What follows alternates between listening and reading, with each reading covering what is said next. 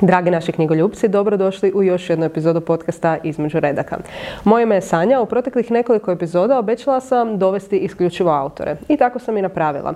Danas nam ponovno iz vrlo dalekog Zadra stiže još jedan poznati lokalni autor. On je osvojio te portalovu nagradu za najbolji roman, ali i dalje hrabro korača dalje. Nedavno je objavio i novu knjigu, a u međuvremenu i nekoliko slikovnica sa protagonisticom, djevojčicom Straškom. On je Želimir Periš. Bog Želimire, dobrodošao u Zagreb iz provincije. Bog Sanja, spas napokon, ne. Samo da se odmah opravdam zadarskim gledateljicama i gledateljima i slušateljima i slušateljicama, ovo za provinciju mi je rekao Želimir, a ne ja, tako da nije da sam htjela uvrijediti Zadar, samo se koristim tvojim izrazima. To nije uvreda, ne, provincija je nešto specifično, znaš, u glavnom gradu je sve je tu, sve se tu događa i onda kad si izmješten iz toga ti si zapravo specifičan, imaš nešto posebno jer imaš toga malo, nisi tako ni dostupan, što si sad vidjela koliko puta smo dogovarali sastanak i kako je teško doći do Zagreba, to je 300 km, ali fakat nekad se oduži kod 330. Nema veze, meni, sviđa mi se tvoja energija, ti si doletio u ovaj studio, sav si onako, ja vidim da te Zagreb ispunio događanjima i sad ćeš moći prijateljima i rodbini prepričavati tjednima što se sve tu dogodilo. To je taj provincijski sindrom, tamo u Zadru, našem malom gradiću, sjedim i nemam što raditi, sjedim, čitam knjige, ništa se ne događa. Ima jako malo kulturnih događanja koje su doduše uglavnom super, ali ih ima malo. I onda kad dođem u Zagreb, sve, puno svega, izbora, uzbuđenja, super, znaš sindrom malog seljačića u velikom gradu. To si ti rekao, ne ja.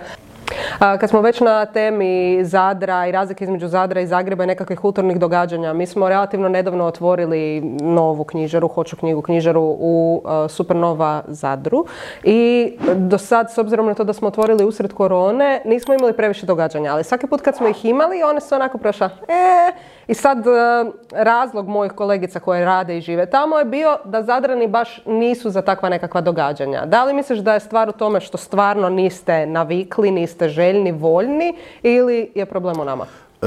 Ne, nismo odgojeni, nismo naučeni na to. Grad isto tako treba odgojiti njegove građane. Znači to da se neki super kulturni program događa u trgovačkom centru na samom rubu grada, to isto treba ući u tkivo grada pa da to bude super cool. Jer sad je to onako usputna stvar, znaš. Ljudi dolaze kupiti cipele, a onda vide da se nešto zanimljivo čuje iz trgovine sa knjigama. Kada znaju da iz trgovine sa knjigama se često čuje nešto uzbudljivo i zanimljivo, onda ti je to automatski uključuješ u taj krug šetnje birajući cipele. Znači ti bi rekao mislim da je problem... to super i Zadar ima potencijal, samo ne smijete odustati od njega. Ne odustajte od Zadra. A misliš da je onda problem lokacije? Recimo da se nešto odvija u centru grada, bi bila drugačija priča, ili? Ne, tamo ima više ljudi nego u centru grada. Centar grada je, osim ne računajući ljetne mjesece, jedno pusto prazno mjesto, tamo nema se što događati. Mjesto gdje je Hoću knjigu je idealno mjesto, samo mu treba taj dobar glas. Malo da se tamo događaju cool stvari. Moram ti ispričati još jednu problematiku koju sam imala, ali ne samo u Zadru, nego i u ostalim gradovima. Naime, mi smo za Noć knjige organizirali, kako je i tad još uvijek sve bilo u znaku korone, organizirali smo nekako događanje vani. I ideja je bila da povežemo kipove nekakvih hrvatskih književnika i književnica ili pak nazive ulica po književnicima ili književnicama. Znači da ljudi posjete to mjesto, poslušaju nešto o toj osobi, eventualno odgovore na koje pitanje, skupe žig i nastave dalje i prva osoba koja bi to sve obišla bi onda u Hoću knjigu došla po nagradu. Mene iznenadilo to što sam ja u svim gradovima, osim u Zagrebu, jedva našla imena ulica koja su imale veze sa književnicima. Onda sam čak odustala od domaćih, onda smo išli generalno. A kod Zadra znam da mi je konkretno bio problem, čak sam našla kao tih 7 lokacija i onda sam poslala kolegicama iz knjižare kao da mi provjere, ali sve ok, one me zovu, dobro, otkud tebi ovo je neka pustopoljina, tamo ne bi niko ni mrtav hodao, a kamoli došlo ciljano i onda smo morali iskombinirati nešto skroz deseto. Jesi li jako primijetio zanimljivo. tako nešto? Ne, nisam primijetio, ali sad kad govoriš stvarno, ima ulica Hrvatskih književnika, ono, negdje tamo nećeš naći slučajnog prolaznika i slično. Baš je, i tamo ih je Jako par zanimljivo. bilo na hrpi, ali to su ti uglavnom tamo nekakve stambene zgrade i polja. I ono što me još dodatno, ajmo reći, zabolilo u cijeloj priči, javila sam se zapravo Ministarstvu kulture, onda su me oni uputili još na nekakve dodatne lokacije i od nikog nisam dobila povratnu informaciju, nitko nema popis tih ulica, osim Varaždina. Varaždin mi je dosta brzo poslao, ali ispalo da su mi skroz krivo poslali, što mi je javila osoba koja je bila na terenu. Da, ne bih rekao da se ulice, znaš, kategoriziraju tako sad po književnicima. Ulice, kipovi, ali ima smisla napraviti tu listu. U Zadru ćeš naći tih renesansnih nešto književnika, ali sad je li to povijest ili književnost? Pa to je bilo i kao filozofija i tak dalje, pa kad sam vidjela da imaju napisanu jednu knjigu, bilo je to je taj kojeg trebam. Super mi je to zanimljivo, da, obratit ću pažnju. Super su ali ljudi. Isto mi je super zanimljiva tvoja podjela što se nadovezuje na ono naše Zagreb i ostali gradovi, znaš. Zagreb ima jako puno ulica i kipova, mislim da je to kao, ali u obranu svih ostalih gradova ni od tog zagrebačkog lokalnog ureda nisam dobila informacije, dobila sam neku staru monografiju gdje imaš sve kipove ikad i onda sam išla isto tako tražiti ko je šta napisao da to mogu povezati s tom pričom. Da, cool. Jel ti baš mora biti književnik ili ti je dosta da neko je napisao knjigu pa je to ga kvalificira? Pa vidiš, rekla sam ti, bila sam očajna i bilo mi je dosta da napisu samo jednu knjigu. Da. Moj očaj ti je zanimljiv. Nego što te dovelo u Zagreb? Pa povremeno, pa to je taj, ne možeš vječno biti u Zadru daleko od svega, povremeno se neke stvari događaju samo u Zagrebu, na primjer ovaj super cool podcast nema niti opcije da tako nešto radimo u ostalim gradovima. Ja sam htjela da ti kažeš da si došao samo za moj podcast, jer si mi rekao... Ne, to je golem put od 285 km i rijetko ga ispunjavam samo za jednu namjenu. Kad sam već tu, onda obavim još neke stvari. Već sam ti rekao, nakon ovo ćemo moji djeci kupiti poklone u ovom super dućanu, pa ćemo onda još nešto obaviti. Kako, koliko čovječe, koje je native reklamiranje, hoću knjigu, ja sam oduševljena. A, da. Ali ono što me iznenadilo, rekao sam mi kad smo prvi put pričali na ovu temu da bi te pozvala u podcast, da te nisu još zvali na podcaste, da prvi put gostuješ u podcastu, ja sam dobro zapamtila. Ali što bi me zvali? A zašto te ne bi zvali? Jesi ti neugodan? Jel te ljudi ne žele zvati? Ne, nego ko sam ja? Ja sam samo napisao tu i tamo neku knjigu i to me automatski ne kvalificira za zanimljivog gosta, zanimljivog govornika i druge stvari. Meni se dogodilo, a to mi je zapravo jako neugodno iskustvo, kad sam objavio neke knjige, znaš, počeli su me zvati novinari da dam neke izjave na neke teme, koje što mi je prvo bilo jako uzbudljivo. Mene pitaju da ja komentiram neki događaj, ne znam, na primjer, komentirao sam Bob Dylan dobio Nobelovu nagradu, zovu Želimira Perića, ja onako šokiran, kao pa što moj komentar uopće znači. I onda vremenom je to postalo preobvezujuće, znaš, odjednom su tražili od mene političke komentare ili neku dnevnu politiku i neke stvari, mislim se, ali što sam, ja sam samo napisao neke knjige o nekim izmišljenim pričama, što ja znam i gdje ja stignem izgraditi stav o nekim stvarima. Tako da definitivno nisam zanimljiv gost za podcaste i slično i sad hvala ti što mi otvaraš taj svijet, ko zna kako će to ispasti. Što si rekao za dobitnika Nobelove nagrade Boba Dylana? Mi volimo tu komentirati dobitnike Nobelovih nagrada. Svidjelo mi se to tada. U tom trenutku mi je bilo super zato što mi je bilo hrabro i otvaralo nekakvu mogućnost, nekako definiranja što sve književnost je i kako ona nije samo ukoričena u knjizi u knjižari, nego može biti nešto više od toga, pa mi je to bilo super cool. Međutim, vremenom nekako ipak mi je opet bilo žao svih nekih drugih književnika koji bi bila fora da su dobili tu nagradu, a nisu jer ju je dobio glazbenik. Pa to, tako da onako imam različite stavove o tome. Nisam na čisto. Kad vi komentirate, koji su vaši stavovi? Koja strana prevagne? Što ti osobno misliš? O Nobelovoj nagradi. O Bob Dylanu. O Bob Dylanu. Dobitniku Nobelove nagrade. I recimo usporediti to sa aktualnom dobitnicom. Je li ona bolja od Dylana?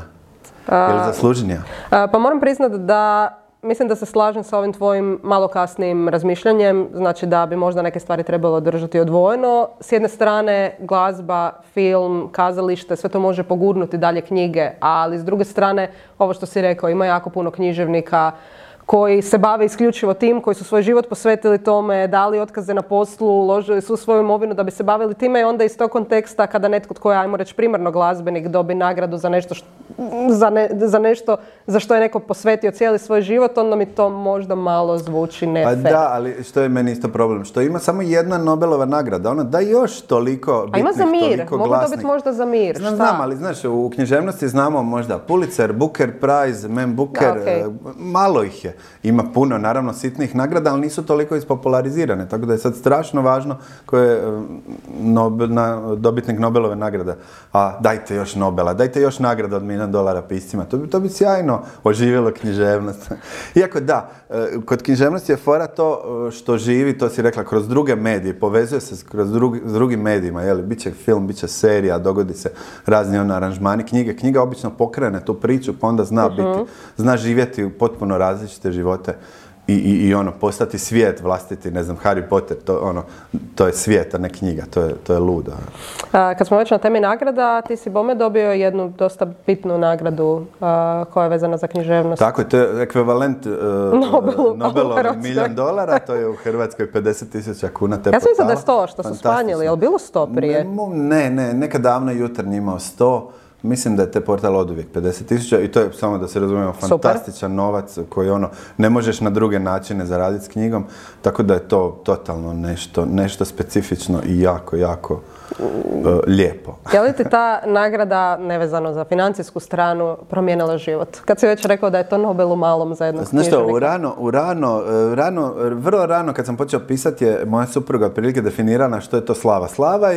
Slava i poznati pisac je onaj kojem tete na pijaci daju bolje povrće jer je poznat, jer su čitale njegovu knjigu. To mi se nije dogodilo niti sa ovom nagradom, tako da ne vjerujem da to jako mijenja život. Onog dana kada neko kaže, joj, evo ove paprike, uzmi Želimire, čitala sam fantastično je bilo, molim te uzmi ove paprike, to će biti life changing experience.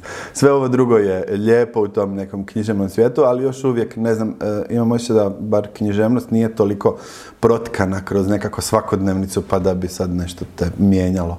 Vidiš, meni se jednom dogodilo, ali ne mogu se sjetiti više koji je to kontekst bio jer sam se bavila i pjevanjem u nekom prošlom životu. Nešto sam bila na televiziji, nešto je bilo aktualno i onda mi, ja mislim, bratova teta u vrtiću preko mame poslala nekakva peciva, jel to znači da sam doživjela slavu u tom kontekstu u kojem ti pričaš? Pa da, pa zamisli. Kužiš, dobila sam peciva. Totalno, izašla si iz neki drugi kontekst, neki nepoznati ljudi. Možda da kupujem na placu i da kuham, možda bi dobila bolje paprike tada. Da. Ima i drugih, plac je samo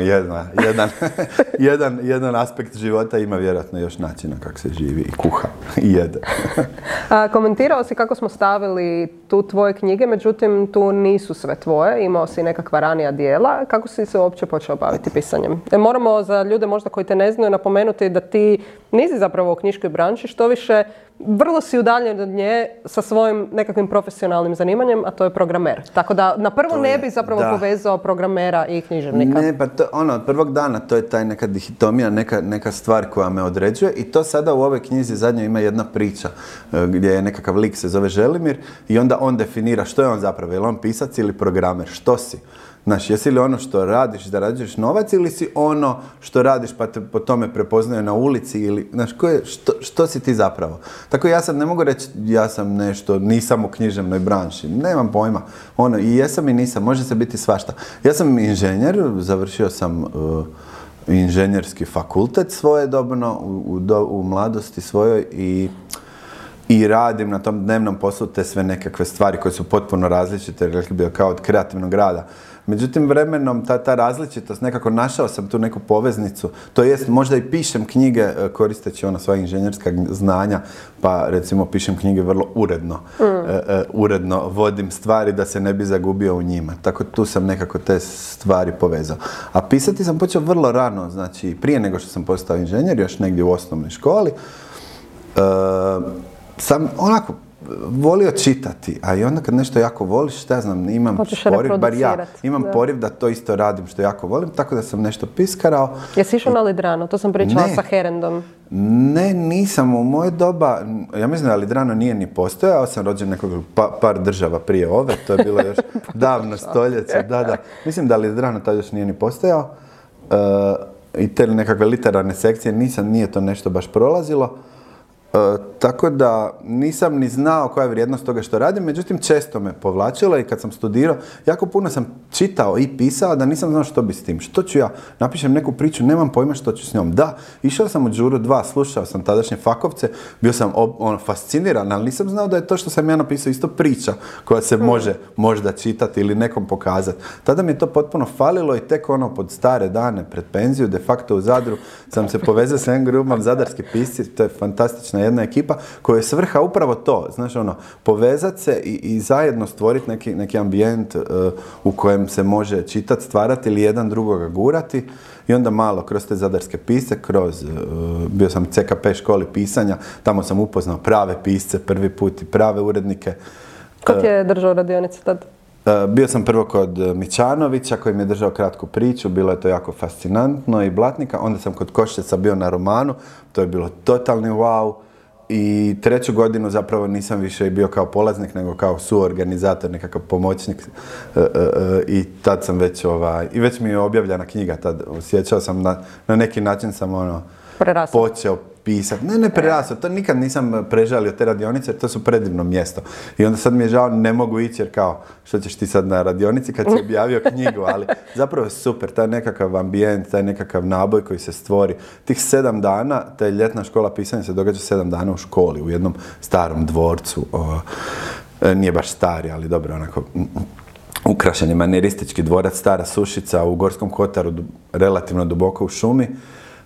I 7 dana svi ti polaznici stoje tamo samo sa tom ljubavlju prema pisanju i sa tim, ti si na tečaju ujutro i popodne, pišeš, rješavaš zadatke, družiš se s drugim ljudima koji su tamo iz istog tog razloga, genijalna stvar i naprosto to nikad nisam preželio što i dalje ne idem na radionice. Međutim, to mi je toliko falilo kad sam se vratio 1. ili 2. godine s te radionice, sam onda odlučio što ne bi u Zadru imali takve radionice, pa sam skupa sa Stašom Marac pokrenuo te nekakve radionice pisanja, to je bilo super iskustvo. Naprosto divno je povezati se sa ljudima koji imaju nekakve slične kreativne impulse. Iako je meni kreativnost sva cool, super mi je družiti se s ljudima koji slikaju ili rade bilo što drugo kreativno. Snimaju, režu, sviraju, bilo što kreativno sviraju, ali nekako najbliži sam piscima. Misliš li da bi svatko tko želi pisati ili nekada objaviti roman trebao pohađati nekakvu radionicu pisanja?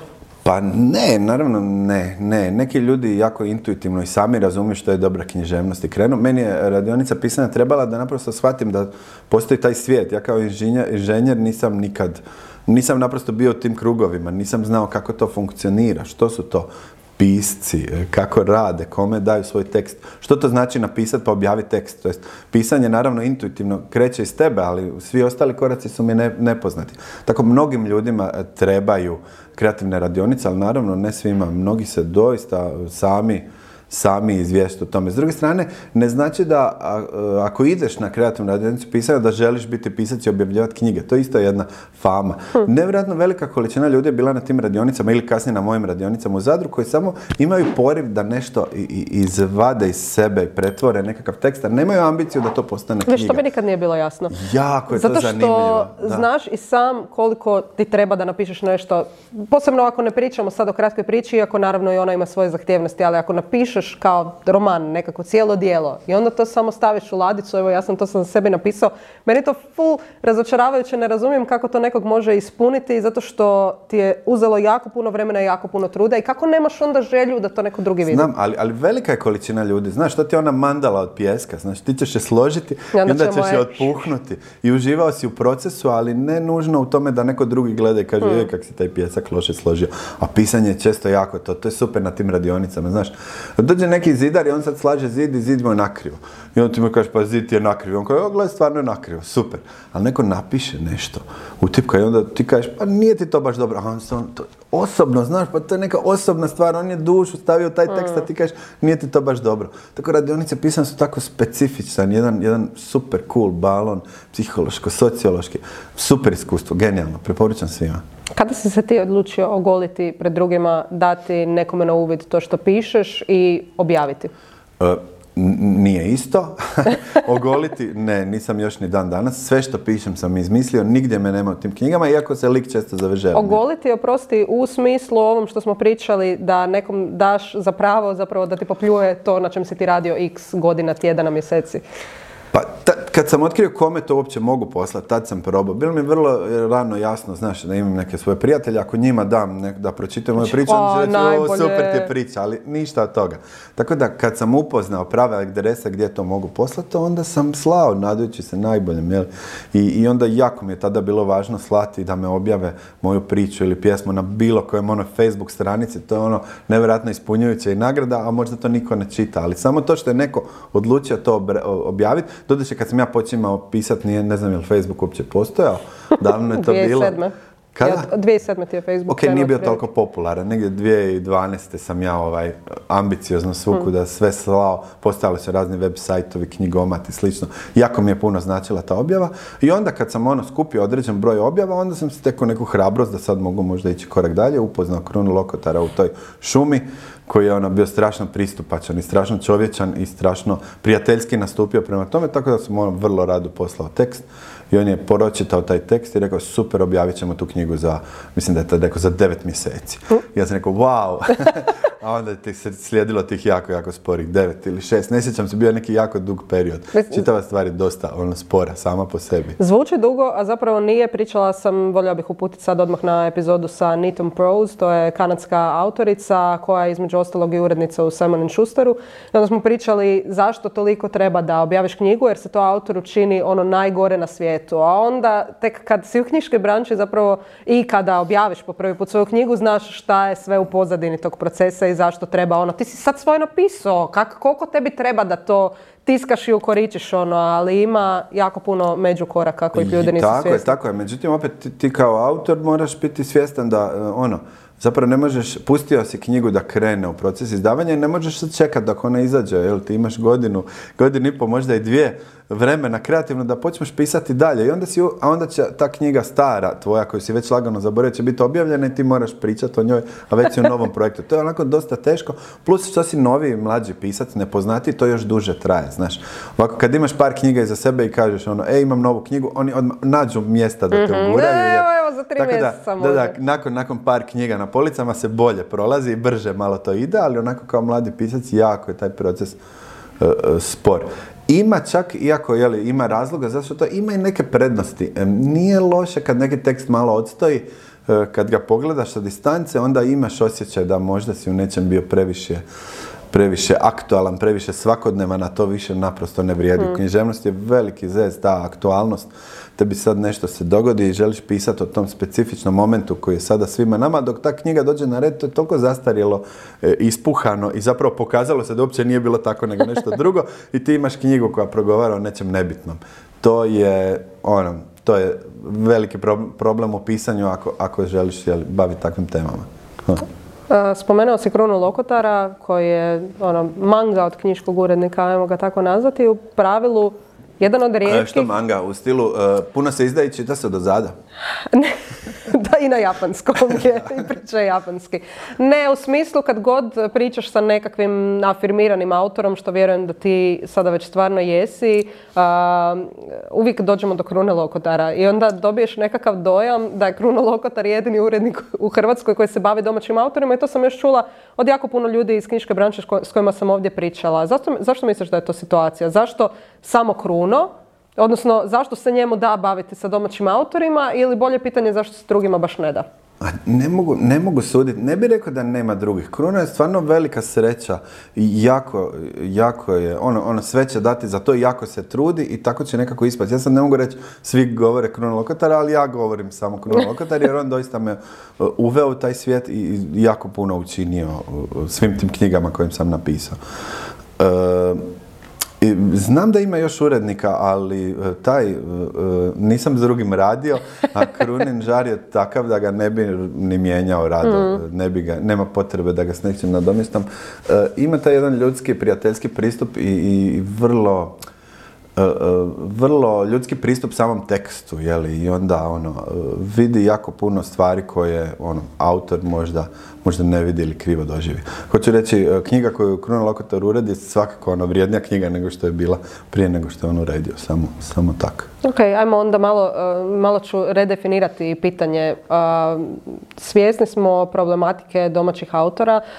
Sad, ta nekakva pozadina koju sam ja stekla ovdje u podcastima, zašto se domaći autori slabije izdaju od stranih i zašto se ujedno slabije čitaju od stranih, je činjenica da nema puno urednika koji znaju i žele raditi sa domaćim autorima, ali ti se ne bi složio sa mnom. Čujem, uzimaš dah. Ne, da, sad sam šokiran, pa ja to ne znam. Znači, to ne znaš? Ne. Što, da se domaći autori manje čitaju, manje prodaju, manje izdaju? Pa jesi prošao pored top 10 polica ove knjižare, jesi uočio kojeg domaćeg autora možda? Da, ali opet prvo, prijevodne literature ima puno, ima čitav svijet, a domaći to smo samo nas malo. Pa onda iz te razine, samo da pobereš naj od svjetske literature, opet ih ima više nego domaće literature. A domaća literatura, naprosto je drugčija stvar. Ne, zapravo nisam stekao dojam da toga ima premalo. Ne znam, tako da ne znam. Evo, sad sam ti dala za razmišljati. Da, jesi, točno. Ali da nam treba više urednika kao Kruno Lokotar treba, da ih ima više, samo, nisu možda toliko, nije taj njihov žar toliko se rasplamsao, pa da to bude... Da se sada kao poimence spominju. Ok, znači voliš čitati domaće autore? Pa ja se puno družim s domaćim autorima i onda pripadam tom nekom svijetu i onda želim i čitati knjige svih tih prijatelja i poznanika i želim znati što oni rade. Tom nekom miljeu pripadam, pa opet želim znati kako se tu piše. Tako da iz moje perspektive ima puno više domaćih autora nego svjetskih. Stranih. Dobro, mislim, ako gledaš i ovaj podcast, puno više domaćih autora mi je došlo nego što je došlo stranih. Ali onda u nekom trenutku kad sam se blokirao pa čitao samo domaće autore jer sam želio sve pročitati, onda sam ipak osjetio da mi nešto fali. Fali mi ta neka svjetska sloboda i ta nekakva drugi pogled na stvari. Tako da sada balansiram jako, doziram stvari u zadnje vrijeme. Ali grozno mi je uopće što imam tu podjelu, ali imam domaći strani. Eto, ne mogu je zaobići, ali trudim se balansirati. Po čemu bi rekao da se razlikuju domaći i strani autori, barem što se tema tiče? A pazi, opet, što dođe kod nas strano? Dođe samo vrlo popularne, vrlo prodavane ili vrlo nagrađivane knjige. One imaju vrlo prijemčljive teme. Ali ne bih rekao da se po temima razlikuju. Ne vidim baš pravu veliku. Da i što bi ti rekla? Pomozi mi malo, ovo je jako teško pitanje. Koja je razlika između domaće literature po meni, i to je nešto što ja volim naglašavati. S druge strane, recimo, baš sam nedavno pregledavala opet epizodu sa jednom domaćom autoricom koja piše Ljubiće. Mene nekako fali žanrovske književnosti. Nju sam recimo pitala to je Ina Mur, ona je u međuvremenu otvorila i svoju izdavačku kuću i izdaje jako puno ljubavnih romana, pa njoj iz njene perspektive sad više nema dojam možda da ih fali. Ja znam da sam ja u jednom trenu radila nekako kao mini istraživanje, išla sam gledati o čemu to pišu domaći autori, odnosno žanrove nekakvu raspodjelu i najviše je ispalo da, to jest većina tih knjiga je bila svrstana u drame.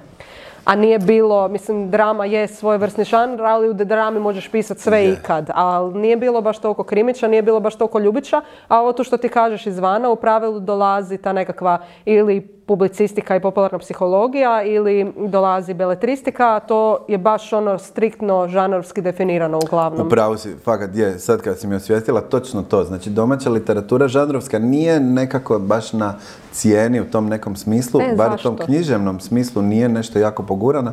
Ne mogu reći zašto, ali isto tako možda se i manje piše. Evo sad sam imao priliku čitati malo nešto, neku aktualnu produkciju, ima jako malo žanrovske literature, mi je znači zapravo došlo pod ruku. Ne znam, to je isto jedna tema za razmisliti, teška tema, ali da, to će se promijeniti čim budemo imali vlastitog, ne znam, Jonesboa. Znaš, čim neko ispliva kao Jurica Pavičić. Sad još malo da se profilira kao super svjetski krimi pisac i odjednom će biti poplava super krimića u Hrvatskoj. Znaš, kao stara priča, ne znam jeste vi tad bili rođeni kad je Ivanišević dobio Wimbledon. Naravno da jesam, gledala sam. Su lupali lopticom o zid, teniskim reketom. Isto ko što je šah postao jako popularan od Daminog Gambita na Netflixu svi su htjeli početi igrati šah, uključujući i mene. I kupili smo sinu tada šahovsku ploču, pa naravno, jer da, to je cool. Da, ali opet, tu stvar nekog treba povući, treba se dogoditi neki mali val, ali hoće, bez brige, jel? Jer mi zapravo, iako smo mali i domaći, pratimo malo svjetske trendove sa tim nekim delayom od, ja bih rekao, 7,5 godina odluka. Da, i imam taj osjećaj, znaš, da se dogodi kod nas nešto što je bilo tamo.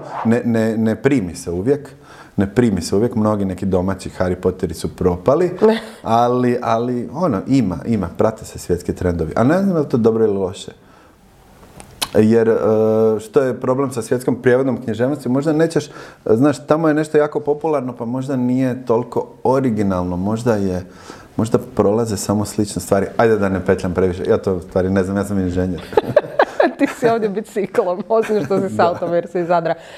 Da, tu te pilim oko žanrova, a s druge strane ti si u svojoj knjizi Mladenka Kostanoga pomiješao sve žanrove ikad. Čisto da napomenem publici, ja i želim jer smo se dogovorili da nećemo previše ulaziti u dubinu oko njegovih knjiga i meni je iskreno puno draže ovako pričati Dimitar Keljamo o svakakvim temama koji jesu vezane uz književnost, ali budem te malo, čisto da zadovoljim našu publiku, pitala i oko tvojih knjiga. Zašto si odlučio, znači sad smo pričali da ljudi baš ne vole pisati po žanrovima, a ti si pomiješao, znači, 7 žanrova u jednoj knjizi. Da, ali nije žanrovska knjiga i to je, da je žanrovska knjiga, to gotovo da bi je deplasirala, upala bi u tu ladicu i sve. I ja sam se bojao, pošto se roman događa u 19. stoljeću, bojao sam se da će to biti klasificiran kao povijesni roman.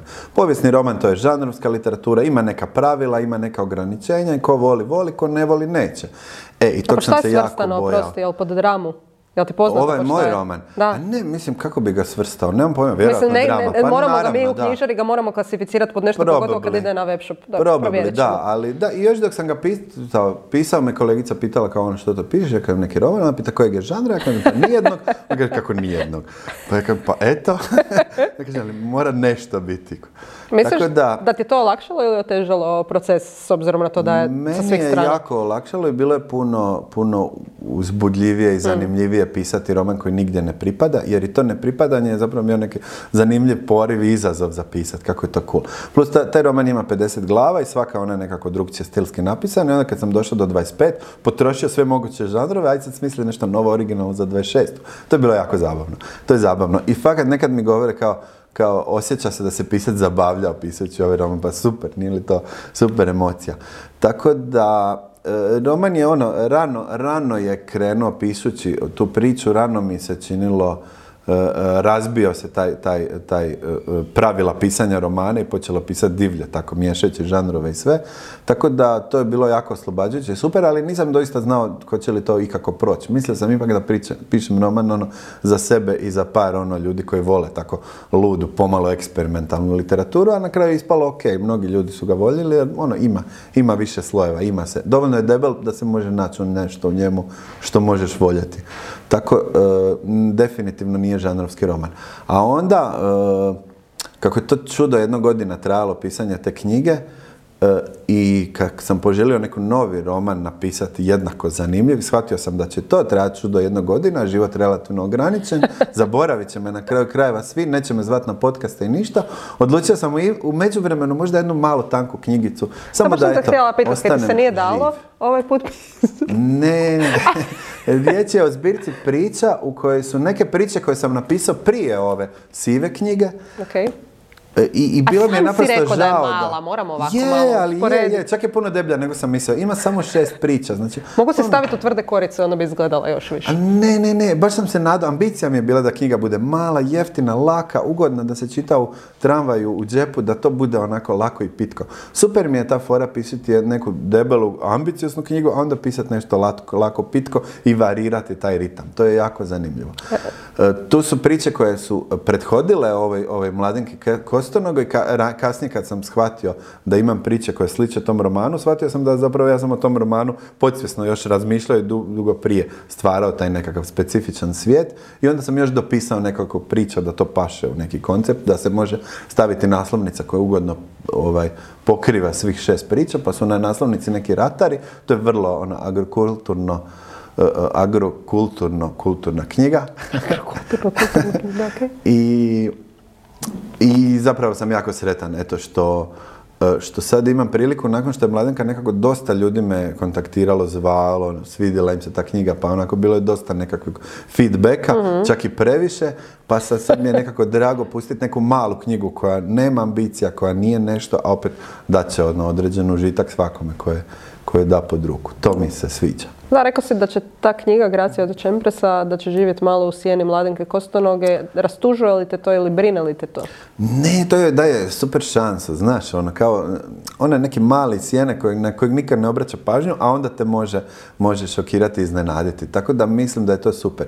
Super svi koji se prime te knjige, a očekuju dobiti nešto slično Mladenki ili ne dobiti nešto slično Mladenki, kako ono mogu u toj nekakvom mogu nešto dobiti u tom čitanju. Što znam, zanimljivo mi je jako, uvijek mi je stalo do toga, do reakcija čitatelja na to što čita. Super mi je iznenaditi čitatelja, super mi je zbuniti, super mi je dati nešto neočekivano, super mi je probuditi neku emociju, a postoji samo ograničen broj trikova kojima to možeš napraviti, sa uzbudljivom pričom, sa tužnim raspletom ili slično, pa onda opet tražiti neke nove načine kako dati čitatelju nekakav novi način za igranje s tekstom. To je recimo, to je Gracija od Čempresa, a to je čak i neke buduće knjige isto, još više idu u tom smjeru igranja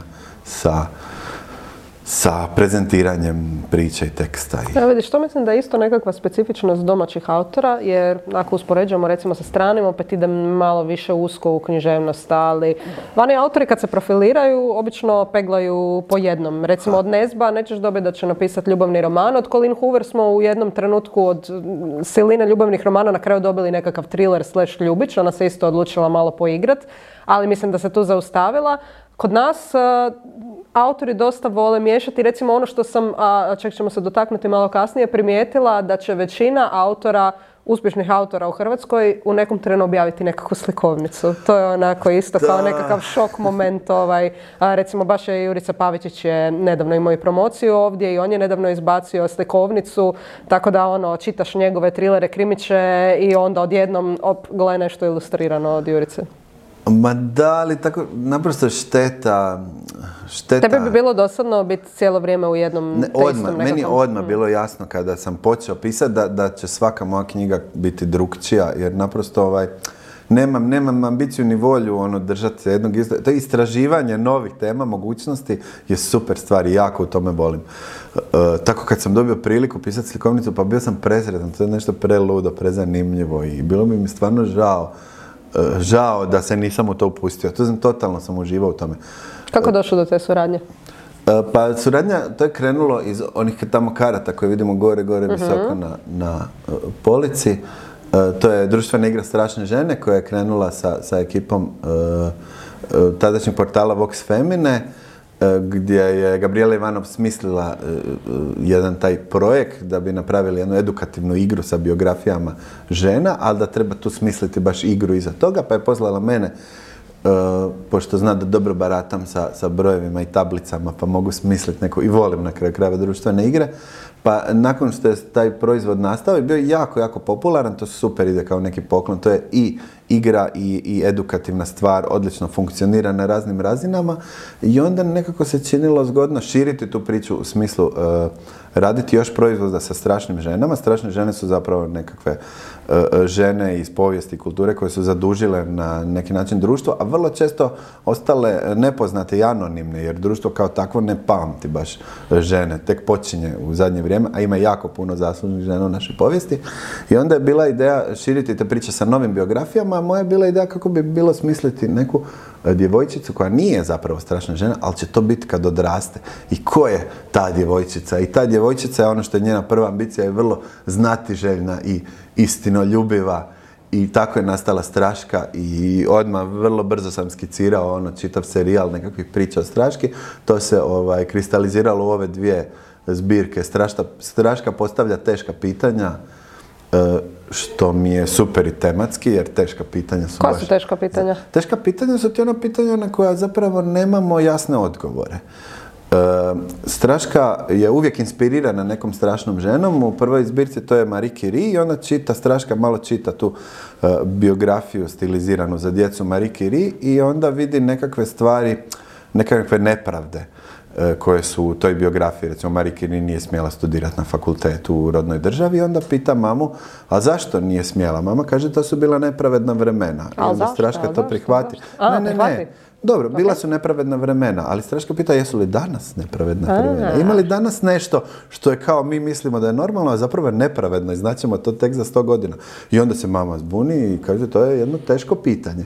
Straška nastavlja sa tim teškim pitanjima i sad u toj slikovnici koja je onako za predškolsko doba i 1., 2. razred i 5-6 godina gdje još imamo slikovnicu koju zapravo roditelji čitaju djeci i kako je super sad uvaliti roditelje u to da moraju na ta teška pitanja odgovoriti svom djetetu. Zašto? Jel sadašnje vrijeme nepravedno, mama? I sad mama koja čita slikovnicu svojoj maloj Straškici uđe u to. Tako da super mi je bila raditi slikovnicu i igrati je na te 2 razine. Imati super zanimljivu priču za djecu i imati ispod toga neki jači sloj. Isto je Straška izvršena neistine, naprosto Straška koja je bombardirana reklamama počinje razmišljati ono što su to reklame i treba li im vjerovati, je li to istina. Tako, onako, super žanr slikovnica. Jako to volim. Ivana Štrukelj je genijalno vizualizirala Strašku. Žele li roditelji kupovati knjige zbog kojih im djeca postavljaju teško pitanje? Da, naravno. Roditelji žele komunicirati sa svom djecom, makar to ne znaju ili makar kažu pusti me, umoran sam, kasnije ću, ali taj kontakt roditelja i djece je najvrijednija stvar i često se događa kroz slikovnice i mislim da je to i dječju literaturu i mislim da je to super stvar i rado bi se još s tim bavio. To je jako izazovno. Ali rado bi pisao i druge knjige, romane i radio druge stvari. Još malo na temu Straške. Ona je prevedena i na engleski jezik. Kako prolazi u inozemstvu? Je li to nešto što turisti kupe kada dođu ovdje u našim knjižarama ili se može, ne znam, naručiti preko Amazona? I još bitnije, a reći ću ti to i zašto, tko je radio prijevod? Straška je odmah napravljena kao dvojezično izdanje i odmah je izašla kao na 2 jezika i to super funkcionira. Prodaje se i online i u knjižarama. Već i naše Strašne žene, znači društvena igra je isto dvojezična, tako ona jako dobro funkcionira kao neki suvenir, slično, tako da šljaka na svim jezicima, ali evo sad si me zatekla. Znao sam, jer pokušavaš odgovarati na sve drugo, osim kao ko je radio prijevod, čekaj. Da, baš si me zatekla, ne sjećam se ko je radio prijevod, a vidi, aj ti pričaj nešto dok ja otvaram. Znam, prevoditeljica ili prevoditelj su trebali biti na naslovnici.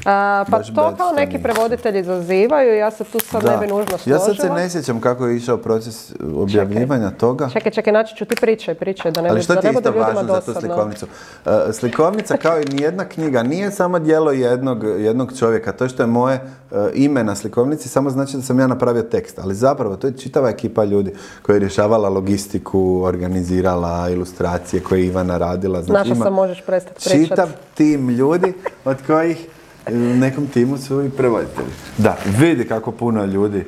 Tihana Bertek, da. Hvala ti Tihana na ovom super prevodu. Anyway, dizajn, ilustracije, puno ljudi je u timu koji radi knjigu i to je posebno se vidi na slikovnicama. Roman, naš autor napiše tekst, ali opet je veliki broj ljudi koji nakon toga idu lektori, kolektori, uređivači, urednici, izdavači. Zato to sve dugo i traje. To je isto jedan timski proizvod, ali puno manje timski nego slikovnica. Slikovnica je totalno multi i to je super. To je super proces. Znaš zašto sam te pitala u vezi prijevoda i evo nenamjerno uvalila zapravo u probleme? Zato što to sam pričala i s Franom u prethodnoj epizodi. Kada domaći autor poželi prevesti svoje djelo na engleski jezik, onda kao prvo suoči se sa vrlo velikim problemom, a to je plaćanjem tog prijevoda, što je dosta skup vic. A drugo, ja osobno sam isto imala problema s nalaženjem pravog prevoditelja, jer onda tek upoznaš pravu situaciju na tržištu, a to je da ima jako puno ljudi koji se engleskog prevode na hrvatski, ali ne i toliko puno ljudi koji se hrvatskog prevode na engleski. Tako da zato me to zanimalo, da li ste imali možda problema sa te strane, a s druge strane, jesu li tvoje knjige prevedene na engleski? Ne. Imam fragmente svih tih knjiga prevedene na engleski, čak i na razne jezike gdje sam bio po tim nekim festivalima i slično, ali nijedna nije objavljena na engleskom. To znači na svijetu de facto ne postoji. Je li to nešto što ti fali, nešto što bih htio? Pa to je veliko priznanje, naravno, veliko priznanje svaki prijevod. Engleski je baš još dodatno specifičan, imam neke inicijative, neke knjige mi jesu objavljene na slovenskom i slično. Radimo sad na francuskom i tako, ima raznih jezika koji ulažu u svoju prijevodnu literaturu, a engleski da, to je neka druga smjena. Da, to je veliko priznanje za knjigu, svakako njen drugi život. Misliš da bi ona mogla naći svoje tržište vani s obzirom na sve te neobičnosti? Da, oprosti za mladenku sam se sad zakačila, ali generalno. Aha. Pa teško mi je reći. Vjerojatno kad bih htio neko svjetski hit napisati, vjerojatno bi malo drugčije možda razmišljao. Mladenka je ono jako ukotvljena u ovaj naš prostor, pa ne znam koliko je to. Dobro, ali ljude zanimaju. Da, možda, da. Dobro, za razmisliti. Rekao si da imaš daljnje planove pisanja knjiga. Isto tako znam da ti je za Mladenku trebalo nekoliko godina da je napišeš, jer tu je bilo jako puno povijesnih činjenica koje si proučavao. Što je to nešto što bi htio objaviti, a da je recimo u istom kalibru kao Mladenka? Što misliš koliko će ti trebati za to? I da li se možda bojiš toga, jer Mladenka je bila poprilično uspješna, vidjet ćemo za Graciju Čempresa kako će proći. Pa Gracija mi je taj tampon zona, znaš, ona sad može podnijeti sve, kao nakon hit knjige došla je Gracija, a onda sad su mi opet otvorene ruke za idući naslov, tako da, okej. Gracija je fakat zatvorila tu neku priču, tako da sad sam slobodan uzeti si vremena koliko treba za neku novu knjigu. Kojiš, jednom kad te taj kreativni rad, kad te to ispuni, pa kad te ispuni to što uspiješ objaviti knjigu, pa kad ti se ljudi jave da je knjiga im je bila super, onda ne možeš više izaći iz toga. Želiš nastaviti, dijeliti taj dobar duh i nastaviti ono, istraživati, kopati. Na kraju to je neka moć, jeli? Sloboda da ono, razmišljam o nekoj temi i nečem što me zanima. Super je proces stvaranja knjiga. Imam neke ideje, nisam niti počeo, sad sam u fazi ono pred kuhanja, samo malo grubo razmišljam o tome, ne detaljno. Veselim se trenutku kad ću početi malo detaljnije razmišljati o tome. Ne znam da će se to pretvoriti u knjigu, još je čak ranije o tome reći. Ali imam neke super ideje za jednako tako veliku knjigu, super dizajniranu, super prodavanu. Dobro, to volimo čuti. Da te sad opet uvalim sa jednim nezgodnim pitanjem. Zašto misliš da si baš ti, odnosno zašto misliš da je baš Mladenka Kostonoga osvojila te Portalovu nagradu? Ne znam koje te godine sve bio u konkurenciji, ti možda znaš. Isuse, jednom sam Gregora uvalila na isti način, on je osvojio Frica i onda sam pitala tko ti je bio konkurencija i on nije to mogao imenovati, onda mu je bilo užasno bad. Jel ti možeš imenovati ko je bio u finalu? Ko je bio u užem? Ma je, pa znam ko je bio u užem. Isto super knjige. Ali ne mogu ti sad reći zašto ja. Što ja znam?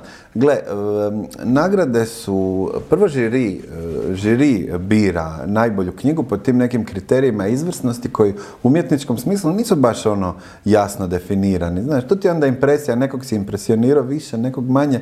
Ne mogu reći, tu se moj urednik neće složiti s tim, ali nije lako vrijednovati neko djelo, da li ono svakako bolje ili lošije. Čak i je, lako je vrijednovati u tom nekom smislu širi izbor za neku nagradu, ali već uži izbor ili baš pobjednik, to je uži izbor za nagradu, to znači da je knjiga vjerojatno super, vjerojatno ono, većem broju ljudi. A pobjednik to je onako lutrija i malo sreće, tako bi nekako rekao.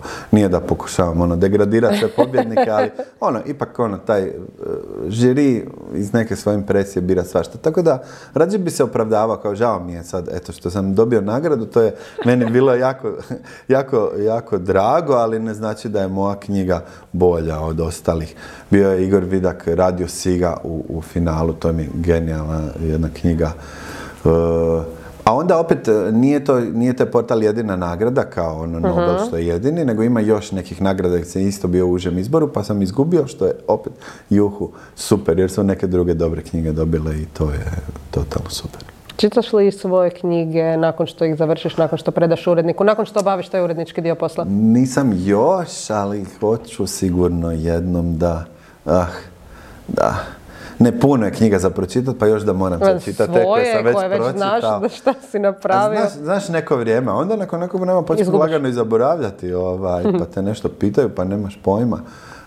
Knjiga definitivno jednom kad si je napisao i kad je prošao taj neki ciklus promocija, onda ona je lagano blijedi, ostaje samo kao lijepo sjećanje, a u tvojoj glavi su neke druge stvari to. Tako da nisam još počeo. Ma ostalo ima boljih knjiga, što bi sad to čitao. Kako si skroman. Jesi li ikada razmišljao staviti svoj posao programera i baciti se skroz u književnost? Da, tih prvih dana kad sam počeo pisati na toj školi, pa kad sam vidio da mi to ide, to je to, ostavljam sve. Nisam tad baš ni volio jako svoj posao, nisam se nekako snašao s njim, a jako sam volio pisanje i mislio sam da je to. S druge strane, na tom poslu koji nisam baš volio sam dobivao veliku plaću, a na pisanju nikakvu, da pa će ulagao u to, plaćao škole pisanja, plaćao sve to. Tako da onda nadao sam se da će u nekom trenutku se dogoditi prevaga. I onda 10 godina kasnije, kad sam počeo fakat zarađivati od tih knjiga, sam zapravo istovremeno i zavolio taj svoj posao, pa sad mi je žao. Tako da u tom nekom trenutku sam shvatio, to je bilo čak relativno nedavno, da zapravo to su moje dvije uloge paralelne koje ću gurat do kraja i o tome piše priča u toj crvenoj knjizi. Želimir pisac je i Želimir programer i to je jedno te isto. I isti mozak, samo isti novčić, samo dvije strane. Ili, da. Ja bih te ovdje htjela ubaciti u svojstvo autora, barem privremeno, pred kraj ove epizode. Znači, riječ je o našoj priči koju pričamo iz jedne epizode u drugu, u treću, sad 60. koja je već ovo 63. mislim konkretno. Ono što je olakotna okolnost kod tebe je što smo završili jedno veliko poglavlje gdje je naša gospođa /starica /vještica prošla kroz nekakvu opasnu šumu, došla u nekakvu opasnu knjižnicu, otvorila neku opasnu knjigu, završila u paklu jadna, ali vrlo brzo se aparatirala u čistilište. I sad si ti, ja mislim, treća osoba koja nastavlja njenu priču u čistilištu. Prije tebe su bili Enes Kulenović i Frane Herenda, koji su rekli da je ta gospođa vještica neimenovana, možeš je slobodno imenovati, u čistilištu odmah počela tražiti sredstva za čišćenje i njoj je došao Vergilije i rekao je ako uspiju u čistilištu pronaći nekakva biološki, etička sredstva za čišćenje koja neće zagađivati okoliš i ako će 7 godina uzastopno sa tim sredstvima čistiti čistilište, da će joj se vratiti njena mladost i ljepota, ali da će da će dobiti i mogućnost da se vrati na zemlju. I sad bi ti trebao nastaviti njenu priču ili 7 godina unaprijed ili u tom trenutku prepuštam tebe na odabir. Pa, znaš šta, svima kažem jedna i onda se ljudi razvežu. Herenda je svakako rekao više od jedne, tako da dajem ti malo tu lufta, ali nemoj kao Isuse, Zoran Ferić je pričao jedno 5 minuta, tako da s njim je bilo dosta teško koliko je to bilo zaključiti. Dobro, ali ti znaš da je rečenica i u mojim romanima imaš krležijanske rečenice, jel da? Ne, može biti rečenica ovako. Ne. Uskličnik. Molim te, nemoj. Ali može. Ali ne. Čak bi ovdje pasalo. Zamisli, mislim da bi to bila prava emocija te žene. Ozbiljno. Čekaj, probat ću ti dati kompletnu rečenicu. Da. Znajući da neće moći ispuniti zadatak, kleknula je i počela plakati, a onda shvatila neće meni nebo nametati uvjete. Zanimljivo. Ja sam iskreno mislila... Borba protiv autoriteta. Pa, ja sam mislila da, bio je dosta good deal, dobro, 7 godina je dugo, ali s druge strane, kad se već stario rono... Zato što je otvorila neku knjigu, previše. I završila u paklu i spasila se i došla u čistilište. Sad samo treba biti vrijedna 7 godina i onda će opet postati lijepa. Ne, problem je u tom nametanju autoriteta koji su nametnuti nedemokratskim putem. Moramo odbiti takav autoritet i izvući vlastitu pravdu. Meni je drago da si uspio notu feminizma. Kogod dolazi iza mene, nadam se da će spasiti, da će krenuti u smjeru pravde za tu ženu. Aktivist si i u čistilištu. Svaka čast, nisi odustao od svojih principa koje i ovdje na zemlji provodiš. Hvala ti puno, Želimire. Ostavljam te da kupiš poklone klincima, vratiš se sigurno u Zadar i ti porazmisli o stvarima kojima smo popričali ovdje. Vidio sam da sam te zatekla i onda sljedeći put kad dođeš, onda ćemo opet razgovarati o žanrovskoj književnosti i domaćim autorima i koliko se oni prodaju. Ja ću ti poslati neke brojke. Puno ti hvala. Jako mi se sviđa što je dijalog, znaš, dijalog pravi, tako da možemo i čuti i naučiti stvari i otvoriti teme za razmišljanje. Totalno. 3,5 sata busom do Zadra, dovoljno da istražim i razmislim o svim stvarima koje sam ovdje failao. Hvala ti na pozivu. Nisam nikad bio u podcastu, jako zanimljivo. Dobro iskustvo. Osjećali smo se mrvicu smrzli, imam neki dojam, ali okej. Hvala ti puno. Nema na čemu, evo i svim ljudima koji imaju podcaste, slobodno pozovite Želimira, sve je ok s čovjekom, zanimljiv je, nije neugodan, može on pričati dalje u podcastima, zovite ga da nam što češće bude u Zagrebu.